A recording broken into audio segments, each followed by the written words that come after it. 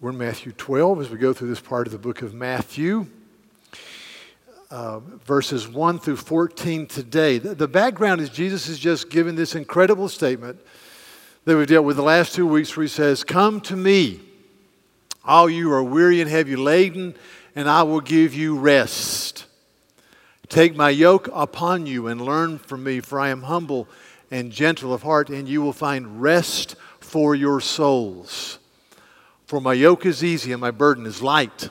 So this call to rest for your souls, a yoke that is easy and a burden that is light. Jesus invites people to come to him in their weary and broken down state, and he would give them rest. And on the heels of that, we go to Matthew 12, where Jesus is in a conflictual impasse with the Pharisees.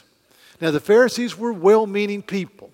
The Pharisees had only been around a few decades. By the time the New Testament experience unfolds, the Pharisees were a group of well-meaning men who said that Judaism has time after time accommodated themselves to other religions and now the occupational forces. And so to guard the purity of Judaism, we will establish a party of purity that goes beyond what the Bible teaches, that goes beyond the Mosaic Code.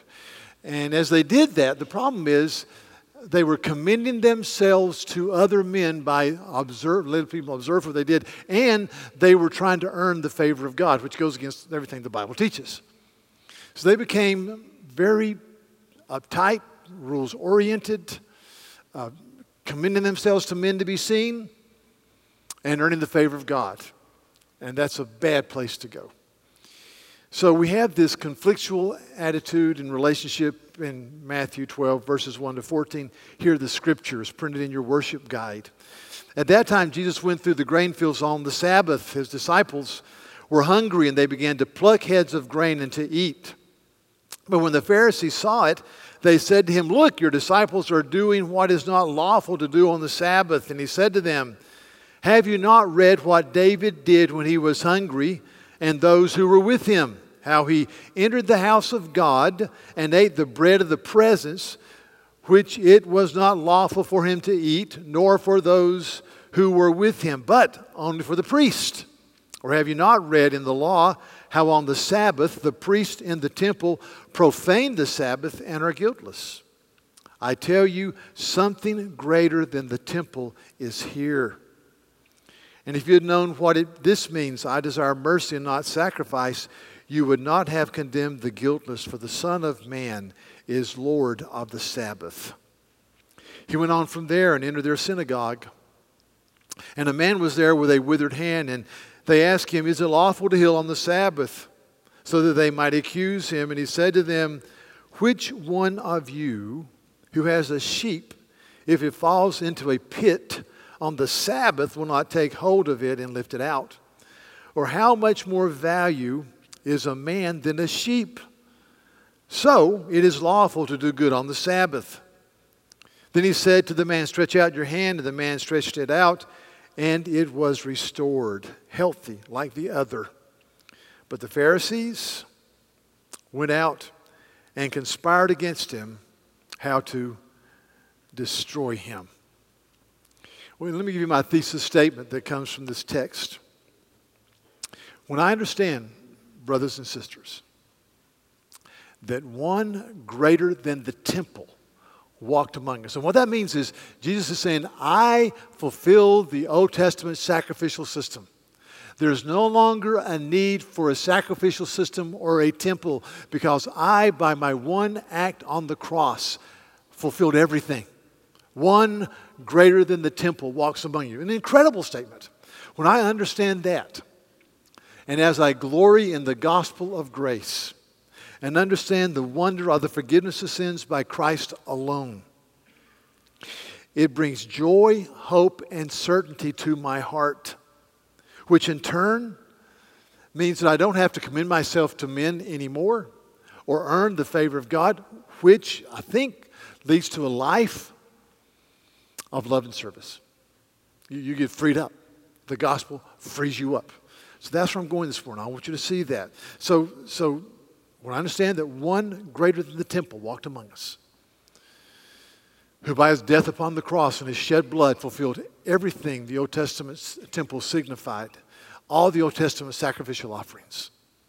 When I understand that and I get the gospel, I live with certainty and joy and hope, which in turn I think frees me up to no longer commend myself to people or earn the favor of God, which leads to a life of service and love. The problem with the Pharisees, they were well-meaning. Is they had all these rules written around the Mosaic Law. There were 39 rules they had added to the Old Testament to observe the Sabbath. So the Sabbath was no longer a joy, but just a rules-keeping burden to people. And you couldn't heal someone on the Sabbath if their life wasn't threatened, and a man with a withered hand didn't have a life that was threatened. But you can't do that. And Jesus says to them, if you had a sheep that fell into a ravine, would you save the sheep? They said, well, of course. He said, well, men are more important than farm stock. And he healed the man. And it was a scandal. And they conspired, it says, in how they could destroy him. So the Pharisees were what I call rest snatchers, joy snatchers, because they were commending themselves to people and earning the favor of God. They said basically the sacrificial system is good, it's fine, but just to cover our bases, we want to go beyond the sacrificial system and beyond what God requires, to commend ourselves to men and earn the favor of God. And I said 2 weeks ago that we are, I believe, we struggle with being recovering Pharisees. Unless we preach the gospel to ourselves every day, there are well-meaning people sitting here this morning who will this week think, I've got to do this and this and this to earn the favor of God and to be on the A team or the travel squad or have my picture on the Lord's refrigerator or whatever. That's already been done for you in Jesus. One greater than the temple system walked among them. One who by his work upon the cross would fulfill the demands of the law. In the book of Galatians, Paul dealt with this issue. There were some people who came into these churches, these brand new churches, and they were very erudite, and they were good with words, and they said, it's fine to believe in Jesus, but you've got to go beyond that. You've got to be circumcised. You've got to observe these laws, and you've got to do this, and so forth and so on. And Paul writes this letter that thunders. And he says, if I or an angel from heaven preach any gospel other than one that you've received, may he be condemned to hell. Strong. And then he has this little phrase in Galatians 4, verse 15 that I think is so instructive. He's writing to these people, and he says to this, what has happened to all of your joy? What's happened to your joy? And this is what happens. When you start thinking that you've got to commend yourselves to men and earn the favor of God, the cross is clouded and you forget your position in Christ and your joy goes out the window. We should be people of joy because we understand that Jesus paid it all. Forever. That I am complete in Him. Paul says what happened to all your joy. And then he says in verse 19, he says, my little children for whom I am once again in the pains of childbirth until Christ is formed in you. So preach the gospel to yourself. Or in the book of Colossians, a passage that's in your worship guide. Paul looks at this church and they've been befuddled by the Colossian heresy, which is various teachings that all said basically this: it's fine to believe in Jesus, but you must have experiences, or you must observe this law, or you must have these magic words. And the Apostle Paul says, therefore, verse 16 and 17, chapter 2, let no one pass judgment on you in questions of food and drink, or with regard to a festival or a new moon or a Sabbath. These are a shadow of the things to come, but the substance belongs to Christ. The substance belongs to Christ. Christ is it. So the Pharisees diminished the sacrificial system. The Galatian and Colossian heretics diminished the cross. by commending themselves to others and trying to earn the favor of God. So the disciples go through a grain field and they eat, and that's one of the 39 rules they put around the Mosaic Law. You couldn't eat grain on the Lord's Day or take grain from the field on the Lord's Day. And Jesus says, haven't you read the Old Testament? Or man has a withered hand. And Christ says, do you have a sheep? On a parallel account in Mark chapter 3, the same example, it says that, same story, he entered the synagogue and a man was there with a withered hand, and they watched Jesus to see whether he would heal him on the Sabbath so they might accuse him. And he said to the man with the withered hand, come here. And he said to them, is it lawful on the Sabbath to do good or to do harm, to save life or to kill? But they were silent, and he looked around at them with anger, grieved at their hardness of heart. See, when you get caught up in trying to commend yourselves and earn the favor of God, your heart gets hard because it's all about you. But when you see the cross, you realize it's all about Christ. It's all about the mercy of the Lord. That's why I quoted 1 Corinthians 1 recently, verse 26, where Paul says, not many of you who were called were wise. Not many of you who were called to faith were powerful. Not many of you who were called were of noble birth. But God chose the foolish things to shame the wise. He chose the weak things to shame the strong. He chose the low and the despised to bring to nothing the things that are. Listen, verse 29, so that no human being might boast in the presence of God. The cross takes away boasting. C.S. Lewis, in his wonderful book, Mere Christianity, says this. He says, the real test of being in the presence of God is that either you forget about yourself altogether or see yourself as a small, dirty object. It is better just to forget about yourself. I think he's right. We don't commend ourselves. Our hope is built in Christ. So we have freedom to get out of the recognition games. I'm going to give you 3 points from this text. I hope you'll see them.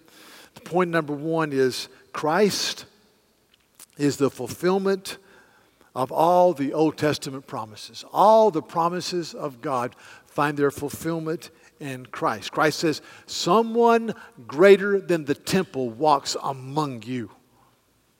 Boom. When Jesus died on the cross, he said, it is finished. And the curtain that separated the Holy of Holies that was entered once a year was torn from top to bottom, symbolizing free, open, glorious fellowship with the triune God. The book of Hebrews is all about the once and for all sacrifice of Jesus on the cross, written to people who came, I think, from a Jewish background. And he says in Hebrews 10, it says that verse 11, that every high priest stands daily at the service offering repeatedly the same sacrifices which can never take away sins. They just postpone judgment. But when Christ had offered for all time a single sacrifice for sins, he sat down at the right hand of God, waiting for the time until his enemies should be made a footstool for his feet. For by a single offering, he has perfected for all time those who are being sanctified. A single offering. Chapter 9, verse 11, but when Christ appeared as a high priest of the good things that have come, then through the greater and more perfect tent, he entered once and for all into the holy places, not by the means of the blood of goats and calves, but by his own blood. So our hymns reflect this. If you're a little older like I am, some of the most stirring hymns, for example, I need no other argument. I need no other plea. It is enough that Jesus died and that he died for me. It is enough. It's enough. My hope is built on nothing less than Jesus' blood and righteousness. I dare not trust the sweetest frame, but wholly lean on Jesus' name. The sweetest frame means the best day. The best days are mixed bags, but wholly lean on Jesus' name. Or maybe my favorite hymn says this: no condemnation now I dread. Jesus and all in him is mine. Alive in him, my living head, and clothed in righteousness divine. Bold, I approach the eternal throne and claim the crown through Christ my own. My question is, are you preaching the gospel to yourself? Do you rejoice in the gospel of grace? As you understand the inner Pharisee and the Pharisaical world around us is always commending themselves to other people and trying to earn the favor of God, do you run to the cross? Point 2, to glory in the gospel. To glory in the gospel, I must continually enthrone Christ and the Word and dethrone traditions before the blinding clarity of Scripture. Bear with me here. Think about this. So I've got a couple of statements in the worship guide from something called the Chicago Statement on Biblical Inerrancy from 1978. I'm going to read Article 2 and 5. We affirm, it says, we affirm that the Scriptures are the supreme written norm by which God binds the conscience, and that the authority of the church is subordinate to that of the Scripture. We deny that church creeds, councils, or declarations have authority greater than or equal to the authority of the Bible. In other words, it's wonderful to have creeds and religious opinions and confessions of faith. I love them, but they are below the Scripture. Article 5, we affirm that God's revelation in the Holy Scripture was progressive. We deny that latter revelation, which may fulfill earlier revelation, ever corrects or contradicts it. We further deny that any normative revelation has been given since the completion of the New Testament writings. In other words, everything we need for life and godliness is here. God's revelatory message has been complete in the Scripture. We believe that. Therefore, we sit under the authority of the Bible. The blinding, glorious, clarifying Scripture. Examples. A guy named Martin Luther. Talked about him frequently. Died in 1546. In 1517, he's a monk. And there's a guy that's going around selling something called indulgences, a guy named Tetzel. And Tetzel said, if you give so much money to build St. Peter's Basilica, which is a beautiful facility, then if you give so much money, then you can buy someone's right to go to heaven. And Luther said, a pox on that house. That is wrong. And so he's, with great boldness, posts the 95 Theses on a church door in Germany. Creates a furor, uproar. People would start discussing. There's something called the printing press, and a guy named Gutenberg, who just 50 years before started printing out books, which is a wild thing, a glorious thing. So people read the 95 Theses.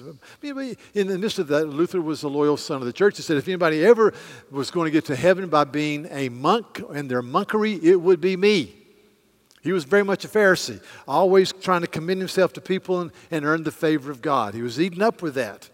And so 2 years later, he's going through this, he's studying, he says, I had no peace. And 2 years later, he's in a castle, he's translating the Bible, and this is what happens to him. 2 years, this is 1517, 1519. Follow this. He says, I kept beating on the Apostle Paul, especially the book of Romans, because I needed to understand what it means when it says the righteousness of God, the righteous or right standing with God. See, Luther believed it's something that he had to do to earn. He's a Pharisee. He said this. Then I began to understand that the righteousness of God, or right standing with God, is that by which the righteous lives by a gift of God, namely faith, is given to us. I don't earn it. And this is the meaning. The righteousness of God is revealed by the gospel. Something freely given to us by a merciful God who justifies us by faith, not by works. Listen, This is one of the greatest sentences in Christendom. Here I felt that I was altogether born again and entered paradise itself through open gates. I entered paradise. There a totally other face of the entire Scripture showed itself to me. Thus, that place in Romans 1 was for me truly the gate of paradise. Close quote. He says, I got out of commending myself, earning the favor, and saw the cross did it all. And he says, I felt as if I entered the gates of paradise. Boom!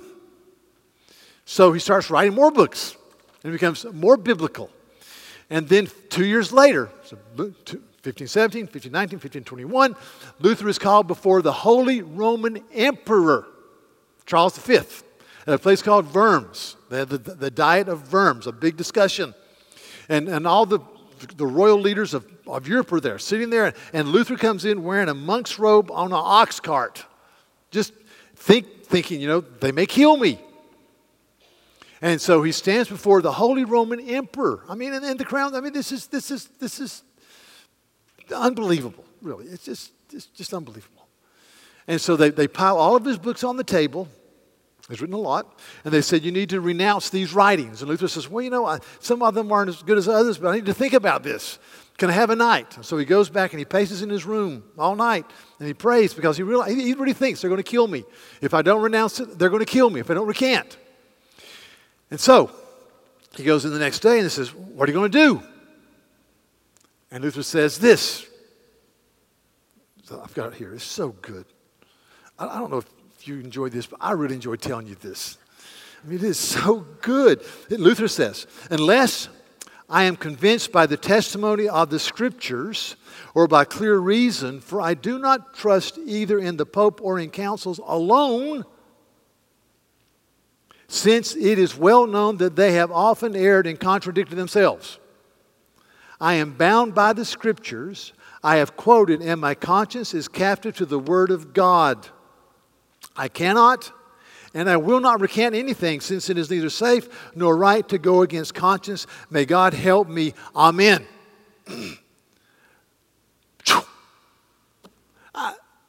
So what he's saying is what I'm trying to say this morning, is that councils can err. Pastors can err. But the Scripture doesn't. And so we're sitting here this morning on June the 2nd, 2019, in part because Martin Luther in 1521 stood there and said, I will not turn away from the authority of the Word of God. My heart is captive to the Word of God. Scripture alone became one of the rallying cries of the Reformation. And 100 years later, after John Calvin died, there was a little phrase developed in Holland that said, the church reformed and always reforming according to the Word of God. So I look at this passage and I go, if Christ is to be strong in my life, I've got to continually bring everything under the authority of the Bible. If you've been anywhere in the world, every culture in every place has issues that they deal with, and it's easy for well-meaning people to take a cultural issue and make it equal with Scripture. And when that happens, there's death. There's death. So we should always go ad fontes, to the sources. What does the Bible say? So that's my plea. Now let me give you an example. Another example.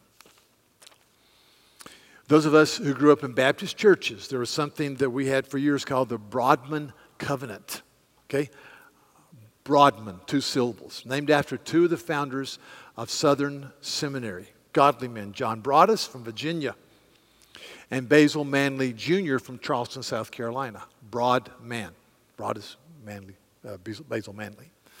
In fact, Basil Manley's father, who was pastor of First Baptist Charleston, for 17 years was president at the University of Alabama in Tuscaloosa, Alabama. A godly man, president of the school that played in the National Football Championship in January, Alabama. And they were beaten, by the way, if you haven't heard, badly, really badly. So anyway, that's beside the point. But the Brahman Covenant. The Brahman Covenant was even in some of our Baptist hymnals. And So I'm just going to read part of it to you and explain something. Just several paragraphs. I'm going to read one small paragraph. We also engage to maintain family worship and secret devotions, to religiously educate our children, amen, to seek the salvation of our kindred and acquaintances, amen, to walk with purity in the world, to be just in our dealings, amen, faithful in our engagements, and exemplary in our deportment, to avoid all tattling, backbiting, and excessive anger, to abstain from the sale of and the use of intoxicating drinks as a beverage, to be zealous in our efforts to advance the kingdom of our Savior. Amen. So here's the issue. Let me say this. I am not a partaker of alcohol because I was raised in a home where we did not, in a dry county, with a mom who had suffered the ravages of alcoholism in her family. And I'm also married to a woman who feels just as strong as my wife. So when your mama and your wife say don't do something, you do not do it. Okay? So I'm not trying to belittle this. I think that alcohol is the misuse of alcohol and drunkenness is condemned by the Bible. In fact, the Bible says that people who are habitually drunkards without repentance don't go to heaven. So it's a huge issue. And yet, the problem with this statement is, I will not sell or use intoxicating drinks as a beverage, is not a biblical statement. It is a cultural statement that reflects the 18th Amendment of the U.S. Constitution that was overturned by the 21st Amendment. So you have to be this is a prime example, just that many of us have lived through, of taking I think maybe a very applaudable thing, but making it equal with Scripture. You cannot do that. You should not do that. Now, I would argue there are some good things came out of the 18th Amendment. If you study sociologically, that before the 18th Amendment, the average American adult consumes 7.2 gallons of alcohol per year. Afterwards, 2.3. So that's applaudable. And those of you that love NASCAR was birthed when these guys were trying to outrun the revenuers in North Carolina and Tennessee. That's a true story. If you want to study NASCAR, if you like NASCAR, say, hey, these guys, they just trying to outrun the revenuers. So it's an issue. But my issue is this. You cannot take a norm in your culture, and every culture has its norms. Some of them are very good, and make them equal with Scripture. Does that make sense? Because if you do that, it's death. It ends up being death. Because we must be people who bring everything under the microscope of Scripture. John Calvin said this. John Calvin in the Institutes talked about the authority of Scripture, and I wrote this down yesterday. It was so good. Calvin says, if I can find it, I thought it was right here. Well, here it is. He says, there's a permanent relationship between faith and the power of the Word of God. Faith is the firm and certain knowledge of God's benevolence toward us, His mercy and His goodness, founded upon the truth of the freely given promise that's found in Christ, revealed to our minds by the Word of God and sealed upon our hearts by the Holy Spirit. He said that there's a connection between hearing and ingesting and believing the Word and growing in faith. And we said before, there's a little book we study that says there's 4 P's that help me grow as a disciple. And that is you have the powerful proclamation of the Word of God by the people of God progressively as they depend upon the power of the Holy Spirit.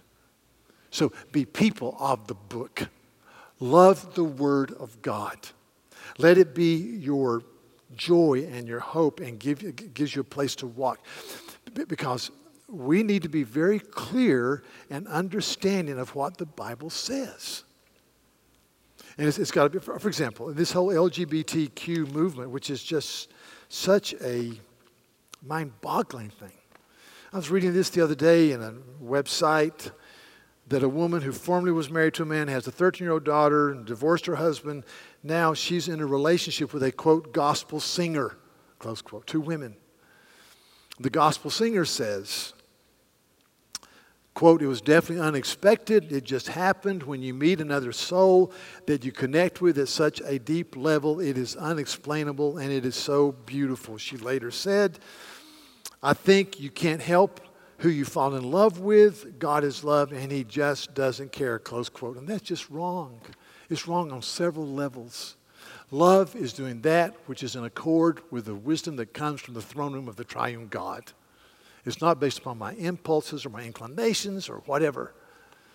So we've got to be clear on the Scriptures. As we face the daunting task of speaking to Christ in this culture. In 1933, there was something written called the Humanist Manifesto. One of the chief authors of it was a professor of education and philosophy at Columbia and Harvard named John Dewey, 1933. And it says this, and this is the world we live in, I think. Quote, there is no God and there is no soul. Hence, there is no need for the propositions of traditional religion.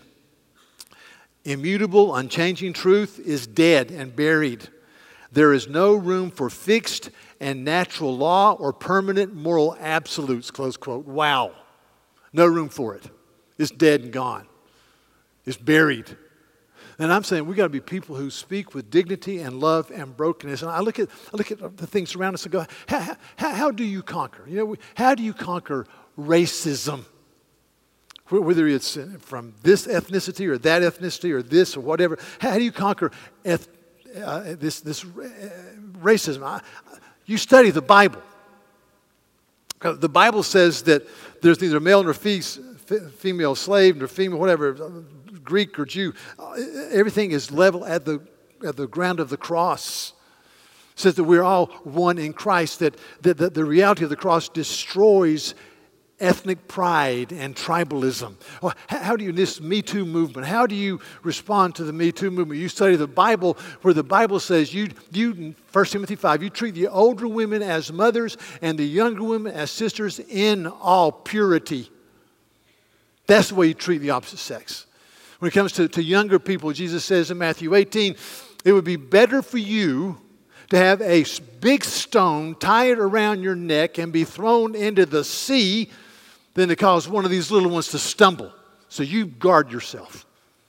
Or how do you deal with the family and our culture seeing marriage as a casual relationship that may be renewed occasionally versus a covenant between one man and one woman for life? You study the Scripture where God says, I hate divorce. And I brought people to be together for a lifetime. So that's what you do. And you guard your spirit. You take the Scripture seriously. Number 3, very quickly, when you see that Christ is a fulfillment and you see the glory of the gospel, you understand that people are to be loved. You understand the mark of a Christian is love. A man in the temple.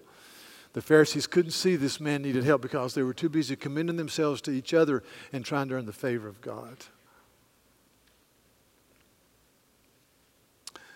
And so, for example, in 1 Timothy, Paul is writing about Timothy. He says, Timothy, stay in Ephesus.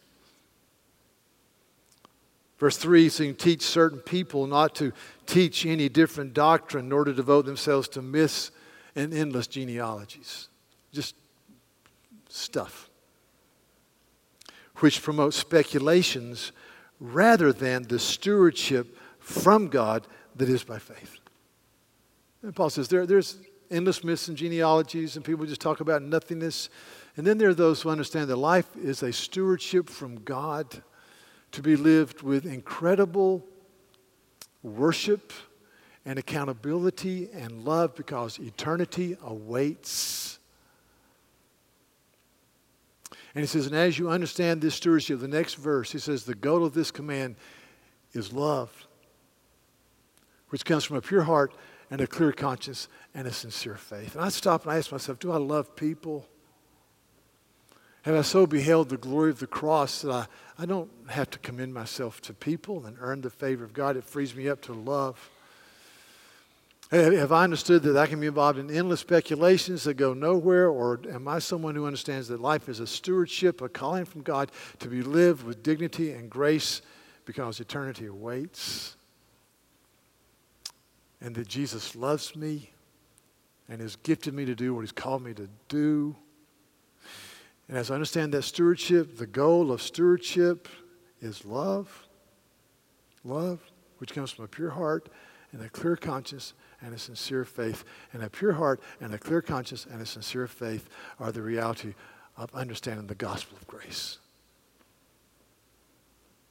So, brothers and sisters, as we deal with these issues, as we deal with a culture that's always commending themselves to each other, and as we deal with the inner Pharisee in our own heart, let us run to the gospel of grace. And as we do so, let us be people who walk in love and care for other people. Let's pray. Lord, we confess today that it's easy, so easy to not preach the gospel and to listen to the world around us that's constantly comparing and commending and puffing up and putting down. And to fall in that trap is so easy to think that we've got to go beyond what the cross has done to earn the favor of God. And that's just silliness, heresy. So help us to fight the inner Pharisee with the gospel of grace. Help us to do that and to walk in the way of Christ. And to live as stewards. Understand that stewardship flows into a life that's defined by love. A clear conscience, sincere faith, pure heart. We want that. So show us the greatness of Christ. Lord, forgive us for taking well-meaning norms in our life. Health norms or whatever. And making them our building block instead of the gospel of grace. So may everything that we entertain be brought under the lordship of Christ. May every confession that we have, everything that's taught here, come under the lordship of Christ and the authority of the Scripture. Thank you. There's freedom there and joy and purpose there in Christ's name. Amen.